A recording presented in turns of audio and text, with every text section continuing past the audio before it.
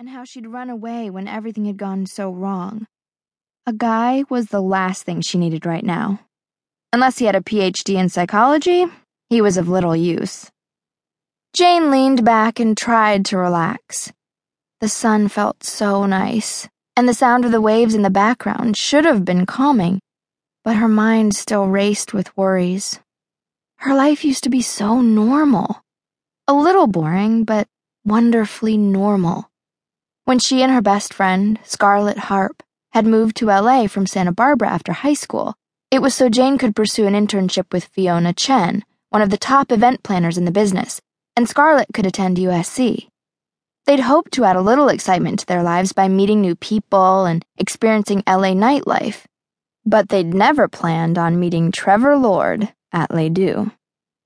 Jane still couldn't believe that out of a room full of pretty girls, Trevor had asked her and Scar to audition for LA Candy, the new reality show he was producing for Pop TV, and that he'd actually cast them. As Jane sat there on that beach, so far away from everything, she wished she could go back in time to that night in August and say, "Thanks, but no thanks." Although it's not like she could have predicted what was about to happen to her. She and Scar had figured the show would flop, but they'd get some fun nights from it. Of course, the show ended up being a hit, and soon after the series premiere in October, Jane found herself unable to walk into a restaurant or down the street without someone recognizing her. Magazines called her America's sweetheart. Blogs called her, well, other things. Her face was everywhere. At first, her sudden fame was exciting and flattering. Now she was one of the beautiful, glamorous people. She got all the best tables at all the best clubs. Designers sent her clothes to wear, for free. She was invited to a different Hollywood party almost every night, rubbing shoulders with A-list insiders she used to only read about or see on TV. But all the attention was also confusing. What had she done to deserve it? The LA Candy cameras merely filmed her living her life, cooking dinner, doing the laundry, going out with her friends, working as Fiona's slave/assistant. Everyday stuff. How exactly did that make her worthy of celebrity status? More important, why had it turned her into a tabloid target? That was the reason she was here, attempting to relax on this beach with Madison. 5 days ago. Was it only 5 days ago? Gossip magazine published a story about Jane hooking up with her boyfriend Jesse's best friend and housemate, Braden. The story didn't mention that Jane and Jesse had been fighting.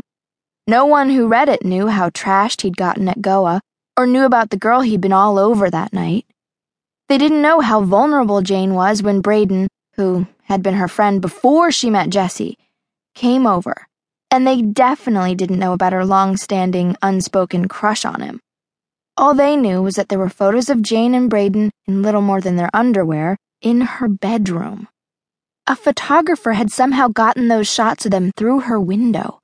Why had she left the curtains open? And what kind of sick person shoots into a girl's bedroom? Talk about invasion of privacy. And that was coming from someone on a reality show. The photos ended up all over the internet for everyone in the world to see, including Jane's parents, her little sisters, Lacey and Nora, Trevor, Fiona, and, of course, Jesse. Jane couldn't bring herself to face Jesse when the story broke. Actually, she didn't have the guts to face anyone. So she didn't. That same day, she let Madison whisk her away to the Parkers' gorgeous, exclusive condo in Cabo to escape the photographers, who were camped out at Jane's apartment building, and her phone, which was ringing nonstop. Jane made only one call before departing, to her parents, leaving them a message that she was okay and that she was going away for a few days. Luckily, there was no cell reception at the Parkers' condo. Jane knew there must be hundreds of messages waiting for her, from her parents, Scar, Trevor, Fiona, random reporters, and who knew who else. She also knew there was a very real chance that she would never check her voicemail again. She squeezed her eyes shut, but it wasn't to block out the sun. Had Braden been trying to contact her since she